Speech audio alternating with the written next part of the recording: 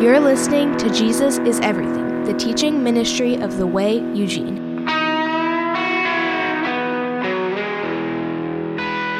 That brings us to 1 Corinthians chapter 9. As I said earlier, that's where we're at in our verse-by-verse study. So we'll continue on there. Now, we're going to begin in verse 1. We had previously, on the last two Sundays, dealt with verses 19 through the end of the chapter. So tonight we're just going to look at starting in verse 1 and go through verse 18. Now this is an important chapter, as I've said before. It's sort of a transitionary chapter in this letter that Paul writes to the church. He's been rebuking the church for the last 8 chapters or so, and now he's going to start giving some real practical instruction about how Christians, followers of Jesus, are supposed to behave when they gather together, what the church is supposed to look like. And so that's some important stuff for us to understand. But there's one big idea I want you to track with as we're going through this verse by verse. If you get lost, if you feel like, okay, I lost track of what Lucian was saying, or he's not explaining it very well, track with this one idea. And this is something you might want to write down just so that you have it as a summary of what we're studying. Here's the idea that I want you to walk away with tonight, a question to ask yourself and then compare against what we see in the scriptures. What right do you and I have in who we are as human beings, as Americans, whatever it might be? What right do we have that we're willing to give up for the sake of the gospel of Jesus Christ? That's where I want our heads to be at and where our hearts need to be at in considering the things that Paul is talking to the church about tonight. What right do we have that is ours that we're willing to give up that right so that we can minister the gospel of Jesus Christ to someone? That's the question I want us to ask ourselves tonight as we're studying through this. Now, let's take a look at verse 1 and jump in here. Paul says, "Am I not free? Am I not an apostle? Have I not seen Jesus our Lord? Are not you my workmanship in the Lord? If to others I'm not an apostle, at least I am to you, for you are the seal of my apostleship in the Lord." Verse 3, Paul says, "This is my defense to those who would examine me." Paul's going to spend the next several verses here in this part of the letter to the church here, and he's going to defend the choices he's made about how he ministers to the church here at Corinth, very specifically, this city and this church that he actually founded. He started this group of believers gathering together, learning about Jesus. And he's going to defend his methodology, if you will, or his style of ministry to these people specifically. Now, if you remember, we've studied previously, Paul has just finished up talking about the liberty or the freedom that we have as Jesus followers. A lot of times people think that being a Christian or being a Jesus follower means that somehow there's all these rules that we have to follow, right? These religious, like, do this and don't do this, and you're good if you do this and you're bad if you do that. Paul says, listen, I'm completely free from any type of religious requirement. And yet what he also teaches is that in the liberty that we have, the freedom that we have, we are also to have wisdom to understand how to make sure that the way that we're living our life not only matches up with who Jesus is, but is an encouragement for other Christians. That we live our life in a way that does this: builds people up in their faith, not tears them down. If you walk away with one thing tonight, even after the question that I asked earlier, walk away with this truth. Remember this tonight. God builds up. Satan tears down. If we remember that axiom, that statement, and sort of just play that through in our mind as we consider what it means to be a Christian, what it means to follow after Jesus, that's going to help us to be able to discern whether our own thoughts, our own hearts and minds are in line with what God's will is for our life, or if we're somehow just off course. God builds up, Satan tears down. Now, someone may say, well, the book of Ecclesiastes says there's a time for every season under heaven. There's a time for planting. There's a time for rooting up, all these kinds of things. And that's true. That's a whole different subject to talk about. But in the sense of what's taking place in our lives as Christians, how we treat one another, how we live together and fulfill the call that Paul has made on the church to be in unity with one another, this is a truth that God builds up and Satan tears down. So if we ever find ourselves at a place where we're saying, hey, I don't care about so-and-so or such and such, or to heck with those people or whatever, that's a moment for us to check ourselves and go, now, wait a minute, is that really how Jesus responds to people? Is that really what Jesus thinks about people, to heck with them? Or is that just me and my sin trying to tear people down or tear institutions down? So from that understanding that we're supposed to be looking for how to build each other up in the church, in our freedom, Paul asks the question specifically about his ministry. He says, am I not free? And there's two things I want you to consider and possibly write down if you're taking notes. There's two things to consider as we move through Paul's defense of his ministry. The first is consider that there's a difference between Greek thought, meaning the world that they were living in at that time. This is an ancient text. This is 2,000 years old. The way that they thought back then is very different than how we think in Western culture today. In that culture that Paul is talking to and the people that he is teaching about how to follow Jesus, the Corinthians there were even though they were Christians, they were approving of and they followed after Greek thought. And for our purposes tonight, understand this. The Greek thought at that time was that anybody who did manual labor, anybody who worked with their hands, they were a second-class citizen. They weren't among the elite of society.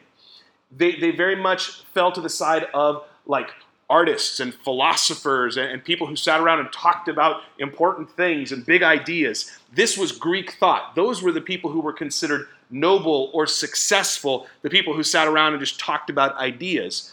The Greek thought of the day and age was a guy that got up early and went to work and worked his tail off all day and came home and took care of his family. They kind of looked down on him as just sort of a nobody.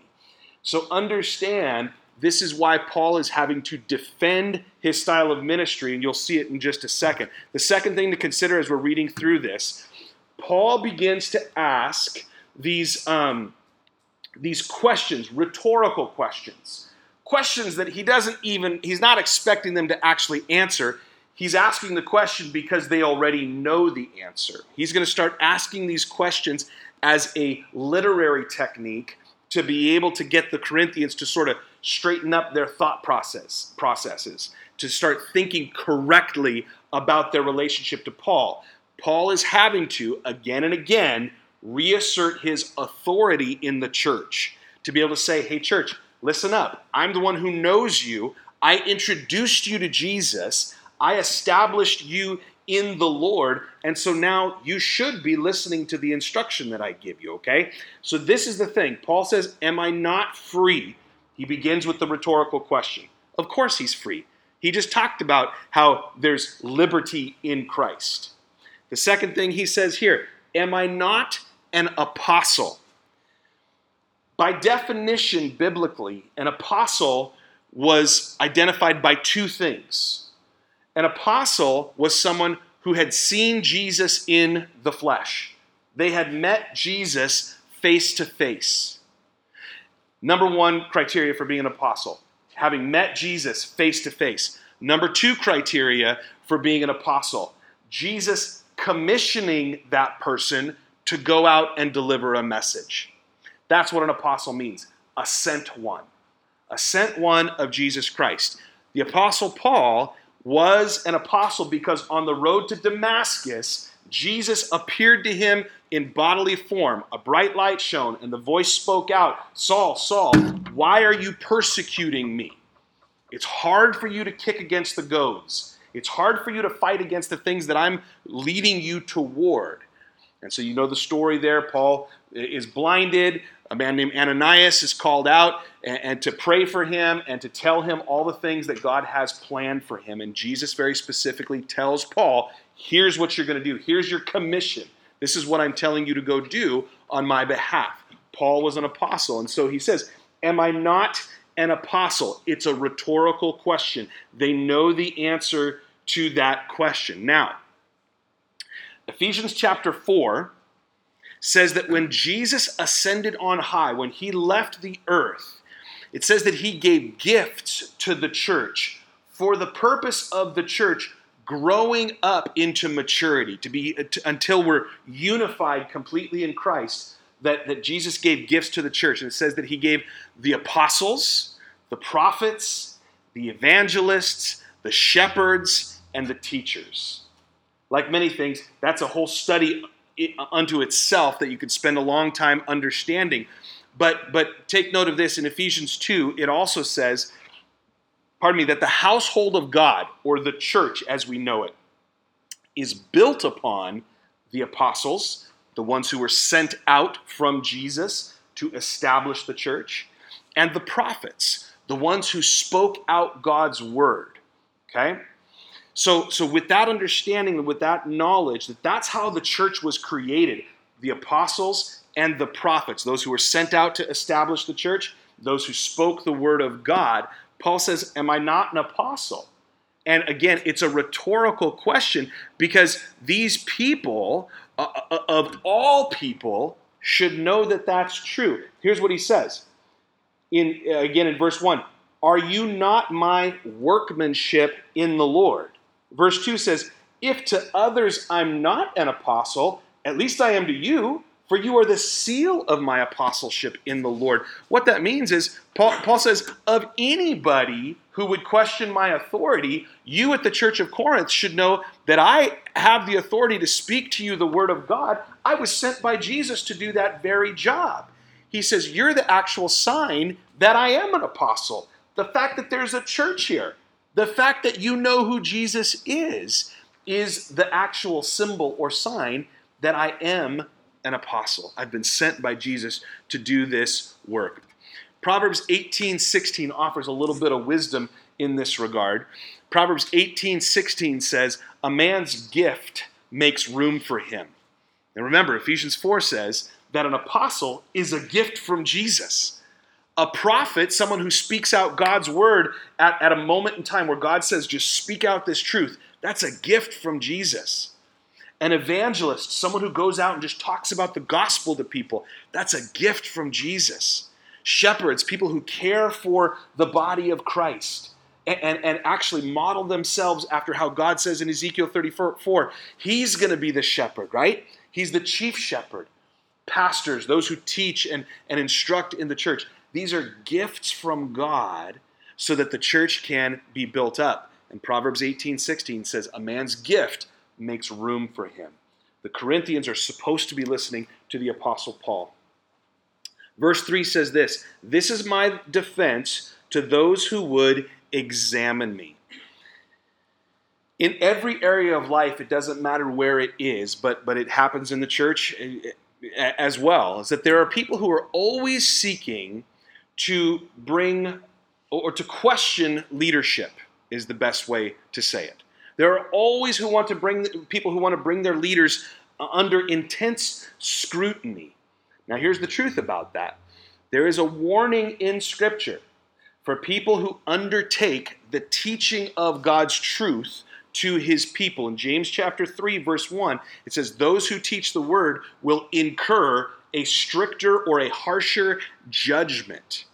There's something about taking God's word and handling it in such a way that you're going to teach it to someone else. We have to be very, very conscientious in how we do that. Spend time studying, understanding, doing the work, right?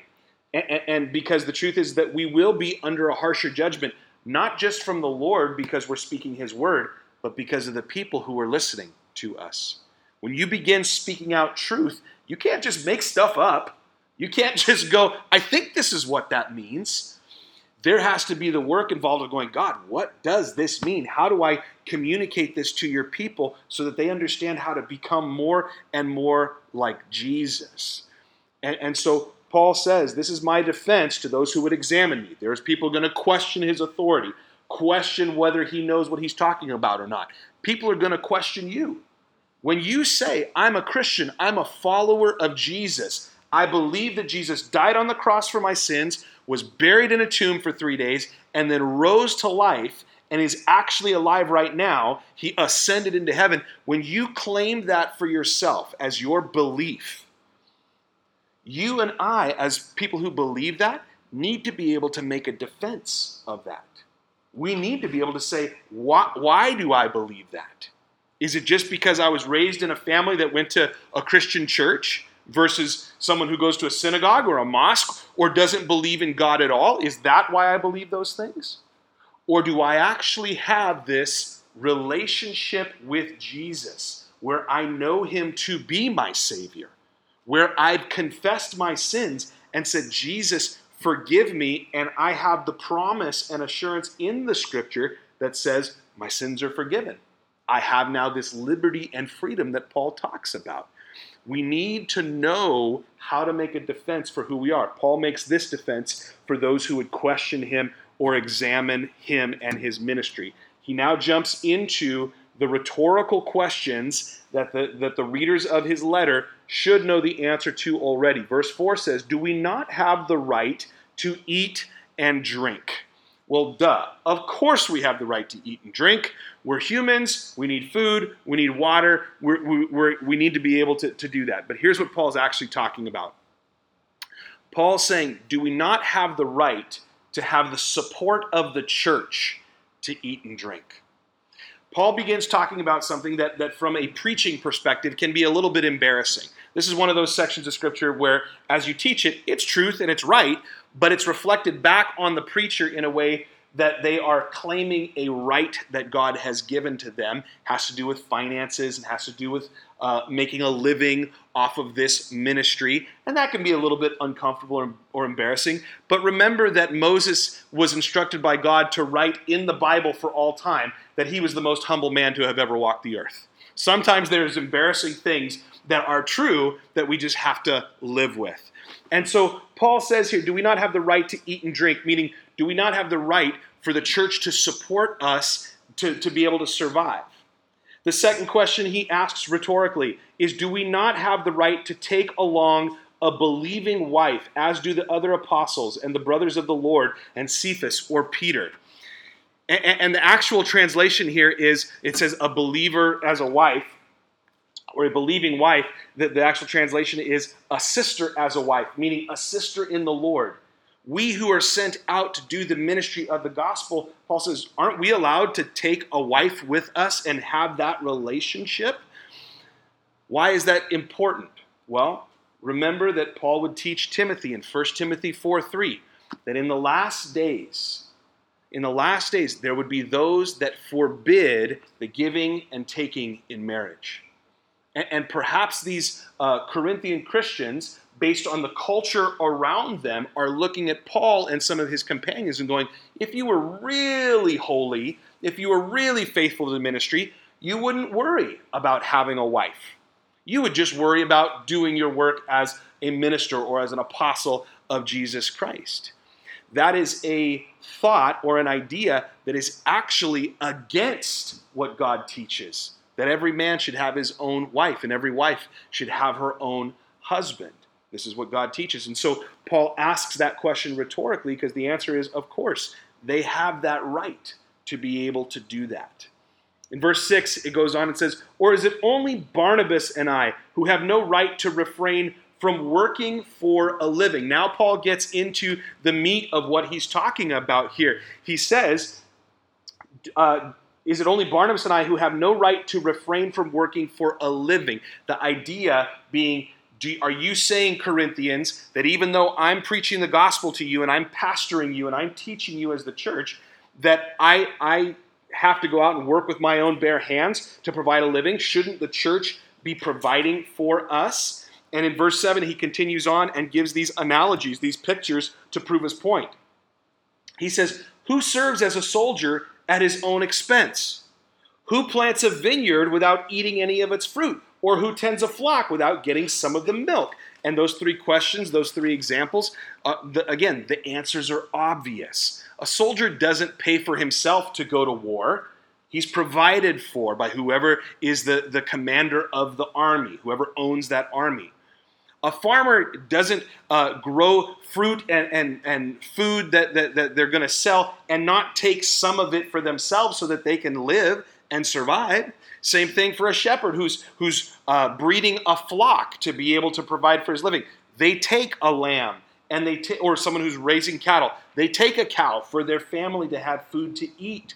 This is what Paul is saying. And he goes on in verse 8 and says this, "Do I say these things on human authority?" Here's the kind of accusation that Paul would get. By speaking out these truths and starting to establish Paul's right, again, we're talking about what rights we have. Paul, in establishing this right that he has to be provided for the ministry that he's serving, says, is this just a human idea? He'd be criticized and go, that's just your interpretation, Paul. He says this, he goes on in verse 8 and says, "Does not the law say the same thing?" And then he quotes the Old Testament. "For it is written in the law of Moses, you shall not muzzle an ox when it treads out the grain." Is it for oxen that God is concerned, he asks? Does he not certainly speak for our sake? It was written for our sake, because the plowman should plow in hope, and the thresher thresh in hope of sharing in the crop. Paul, he appeals to scriptural authority, God's voice throughout the word, saying this is a truth. This is how we're supposed to operate. And God uses the language and says, don't muzzle an ox when it treads out the grain. God would use language that was familiar to the people at that time. They were an agrarian society. They knew about crops. They knew about livestock. And so God uses this image that says, listen, when you've got an oxen on this grain wheel where he's supposed to be stomping out the stalks of grain so that we get the husks off and we just keep the actual grains, don't we actually let the oxen bend his head down and eat some so that he can be sustained and keep doing the work? Well, yeah, of course. We get that. That's what we let oxen do so that they can survive in the work that we're doing. And Paul says, he goes, it's not just that God cares about oxen. God's using that imagery and that picture for us to learn something as well. And that's something we'll learn as we move through the rest of this letter, is that the things that took place in the Old Testament, they're not just stories. They are that. They're history. There's a lot of poetry. There's a lot of imagery that takes place in the Old Testament.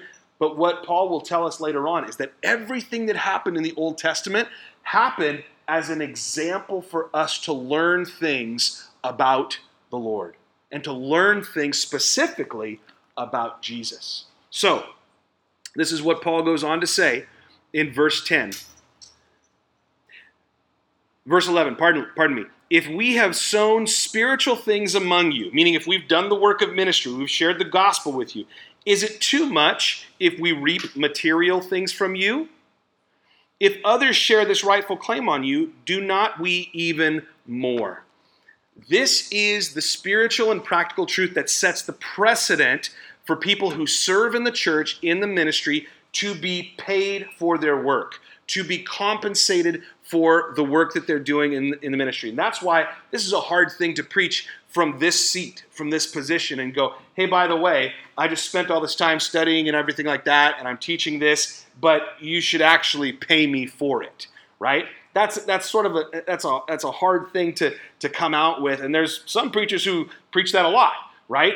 But the truth is, in humility, that's kind of an odd thing to have to say. But stick with me here. We'll get through the next paragraph or so, and we're going to see why Paul's making a big deal about this. Let's take a look at, again, verse 12. Paul says, if others share this rightful claim on you, do not we even more? Which means that the church at Corinth has acknowledged that they would pay money to other ministers, other people who were sharing the word with them. But for some reason, there was this conflict between them and Paul and perhaps Barnabas, one of his companions, that they weren't respecting his authority and his ministry. There was this weird conflict between Paul and the church that something wasn't lining up. They were doing the things that Paul had just taught. They were compensating other people, but they were in this argument or conflict about compensating Paul. And so Paul says, if others share this rightful claim on you, meaning it's right to pay them for their ministry, shouldn't we get it even more? Why even more? Remember their history. Paul's the one who brought the gospel to them. He's like a father in the faith to them. He introduced them to Jesus. There's a certain amount of honor that goes with that. There's a certain amount of deference and respect that goes with having a relationship to the person who introduced you to Jesus. That's a huge thing. And so he goes on in the second half of verse 12 and says, "Nevertheless, we have not made use of this right, but we endure anything rather than put an obstacle in the way of the gospel of Christ." This sets the tone for the last part, the last few verses that we're going to go through here. This line right here. "Nevertheless, we have not made use of this right." What's his right? To get paid for the ministry. That in simplicity, that in crude terms, that's exactly what Paul has the right to. For the church to pay him for the ministry that he's providing to them, teaching them about Jesus. He says, but we've not made use of that right. We've given up that right, and we endure anything rather than put an obstacle in the way of the gospel of Christ. Look at verse 13. "Do you not know that those who are employed in the temple service get their food from the temple, and those who serve at the altar share in the sacrificial offerings? In the same way, the Lord commanded that those who proclaim the gospel should get their living by the gospel." He just reiterates that truth, makes it plain as day. That those who proclaim the gospel, and later on he'll tell Timothy, those who labor in preaching and teaching, they're worthy of, Paul would say, double honor, right? Not because they're such greater people necessarily, but because they're putting the work into fulfilling the ministry that God has given to them, right? And so he reiterates that in verses 13 and 14, but take a look at verse 15 again. "But I have made no use of any of these rights, nor am I writing these things to secure any such provision." Again, there's this weird relationship between the Corinthians and Paul here. That's why he's having to correct a bunch of things in the church. Paul says, it's my right to be paid for the work that I'm doing for you, the ministry that I'm undertaking for you. He says, but I'm not making use of that right, nor am I writing these things to secure any such provision. He's saying, I'm not writing these things to make you feel guilty about it. In fact, I don't want it. I'm giving up that right to be paid for preaching the gospel for the sake of the gospel. Paul says, I don't want money to get in the way of being able to proclaim the truth of who Jesus is to you. It goes on in verse 16 and says, for if I preach the gospel, that gives me no ground for boasting, for necessity is laid upon me. Woe to me if I do not preach the gospel. Paul says on his life, and I would say on the life of every Christian, there is the necessity to preach the gospel. Why would I say that that's on the life of every Christian? Because Jesus, in the commission that he gave to his disciples in Matthew 28, says, go therefore unto all the world and proclaim the gospel. Teach everything that I taught you. Baptize people in the name of the Father, Son, and the Holy Spirit. And Jesus says, and I'll be with you as you do those things. That's what you're being sent out to do, commissioned to do by Jesus. And so Paul says, for if I preach the gospel, that gives me no ground for boasting. I can't boast about the fact that I shared the gospel with someone, because that's a necessity that's been laid upon me because of what Jesus gave me to do. And he says, in fact, it's the opposite. If I don't preach the gospel, woe is me. And that word woe carries with it the weight that it actually sounds like whoa, if I don't preach the gospel, oof, that's serious business. And then he says in verse 17, for if I do this of my own will, I have a reward. But if not of my own will, I'm still entrusted with a stewardship, meaning he has the responsibility to do it either way. If he receives something for preaching the gospel, he has the responsibility to do it. If he doesn't receive something for preaching the gospel, it's still his responsibility to preach the gospel. And verse 18 says this, what then is my reward? That in my preaching I may present the gospel free of charge, so as not to make full use of my right in the gospel. Historically, we see really two kinds of people in terms of looking at the ministry of the church. You have people who look at Paul's teaching here and they sort of just bend that way. It's in their heart to go, you know what? It doesn't matter if someone pays me for it. It doesn't matter if I have the job title or the position. It doesn't matter if I have academic letters at the end of my name. All I know is I love Jesus. I've had this experience where I understand that God just wants to be with me. He just wants to spend time with me. He wants to be in the midst of my relationship with my wife. He wants to be in the midst of my relationship with my kids, with my friends, the place that I work. All of those things. God just wants to be in all of that stuff.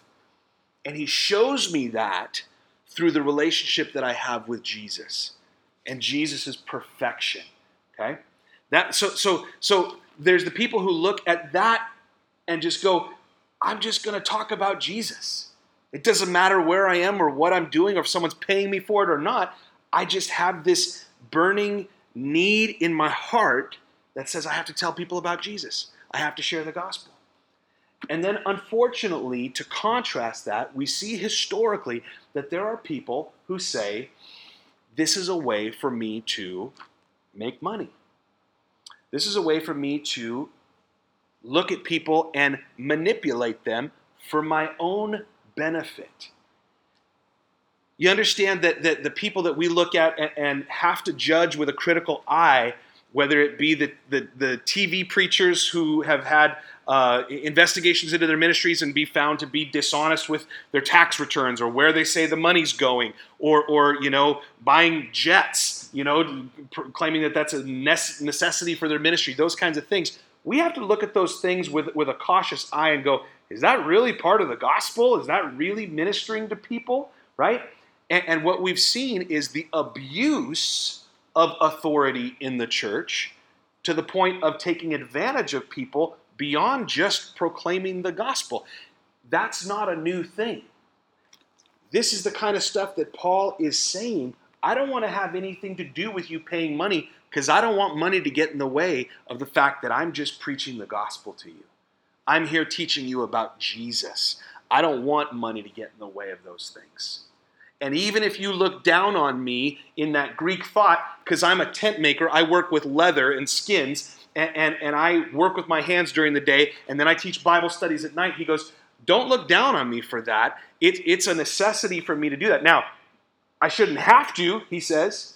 God says you should be providing for me in these things because I'm spending my time studying and preaching. He goes, but throw all that aside. I don't want to get that. I don't want that to get in the way of me simply teaching you more and more about Jesus. And the truth is that even though it's a different type of work, there's the kind of work where people get up and they go break their backs, whether it's digging ditches or taking care of kids or any number of things where there's this hard work that's done physically.